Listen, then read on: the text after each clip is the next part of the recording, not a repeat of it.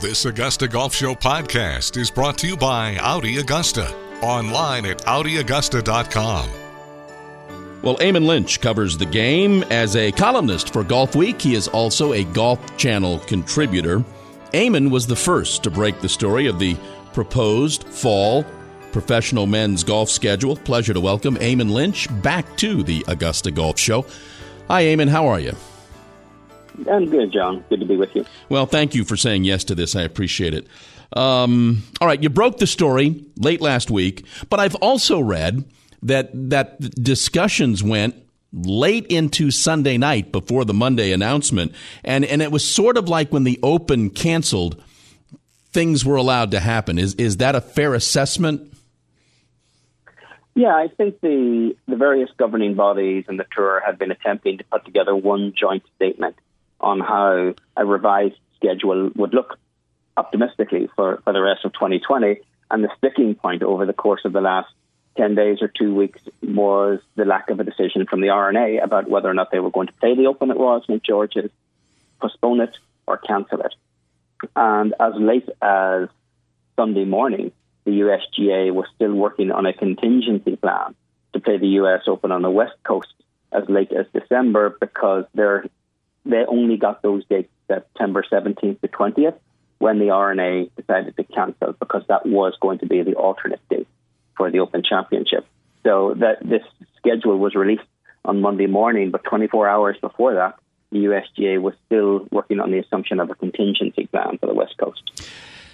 There were conversations over the last week or 10 days or so about why Wimbledon canceled, why the Open canceled, and their ability to do so because they had insurance policies. Do you have any information as to why the Open decided to cancel altogether? I was told by various people close to these conversations that they believe there was a better insurance policy covering the RNA and the Open than any of the other governing bodies have with their championships. And I would assume that any such policy would have a certain point by which the RNA would have to cancel the Open. And I'm guessing that also gets complicated. I'm certainly no insurance expert, but I'm guessing that would also get complicated had they opted to reschedule it to September and then end up potentially having to cancel that one if the public health emergency is not any better. So if it was a consideration, and various people have told me it was, well, then I'm assuming it's a fairly sizable consideration at that. Were you surprised the Open canceled? Not at all. I think the way the scenario is playing out in the British Isles at the moment, it didn't leave any real optimism that the Open Championship could be played in July. And typically it's a tournament that has a couple of 100,000 people over the course of the week. And even if they were to try to play it without spectators, even, you know as well as I do, John, that the number of people that you need at a golf tournament just to broadcast it on TV, including players and caddies and some volunteers and administrators and media, you're talking about 1,000 people anyway. So it's always going to be a somewhat dicey proposition to play these events, even without a crowd. But the way the situation appears to be developing in the UK right now with their numbers and the rate of transmission, there's no real reason for optimism to think that it could have been played. Do you get a sense, Eamon, and from a distance, that all of these governing bodies and all of these leagues are watching everything else that's going on? And back to the Open for a second. Do you get a sense that once Wimbledon did what Wimbledon did, that made the decision for the Open easier to make? Sure. I think one domino leads to another one falling. It was very much the same the week of the Players' Championship. I think once the NBA cancelled their games early that week, it was kind of inevitable that golf and other sports were going to have to follow suit.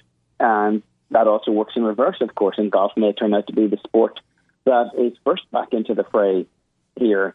If they go to the schedule that they've just announced, which is obviously pretty aggressive and optimistic at that. But ultimately, this idea of returning to professional golf is not within the gift of the governing bodies or Jay Monahan or anyone else. These decisions will be made by states and local governments based on what the circumstances are on the ground. We're talking with Eamon Lynch here on the Augusta Golf Show. From the announcement, Eamon, and maybe I read too much into it or didn't read enough into it, a lot of tournaments aren't going to get played. Do I read what we're reading as being the schedule, the hopeful entire schedule, or are those tournaments that linger in, June and July? Maybe I'm thinking specifically of like Jack's tournament at the Memorial. Are those tournaments still kind of dangling out there, or are we looking at those 2 or 3 months of golf? I think there are a lot of holes that have been built into the schedule that they announced because several weeks were opened up, for instance, with the cancellation of the Olympic golf tournament and then obviously the cancellation of the Open Championship and the moving of the US Open. That's 3 weeks that have been opened up and now have officially been listed as hosting potential PGA Tour events.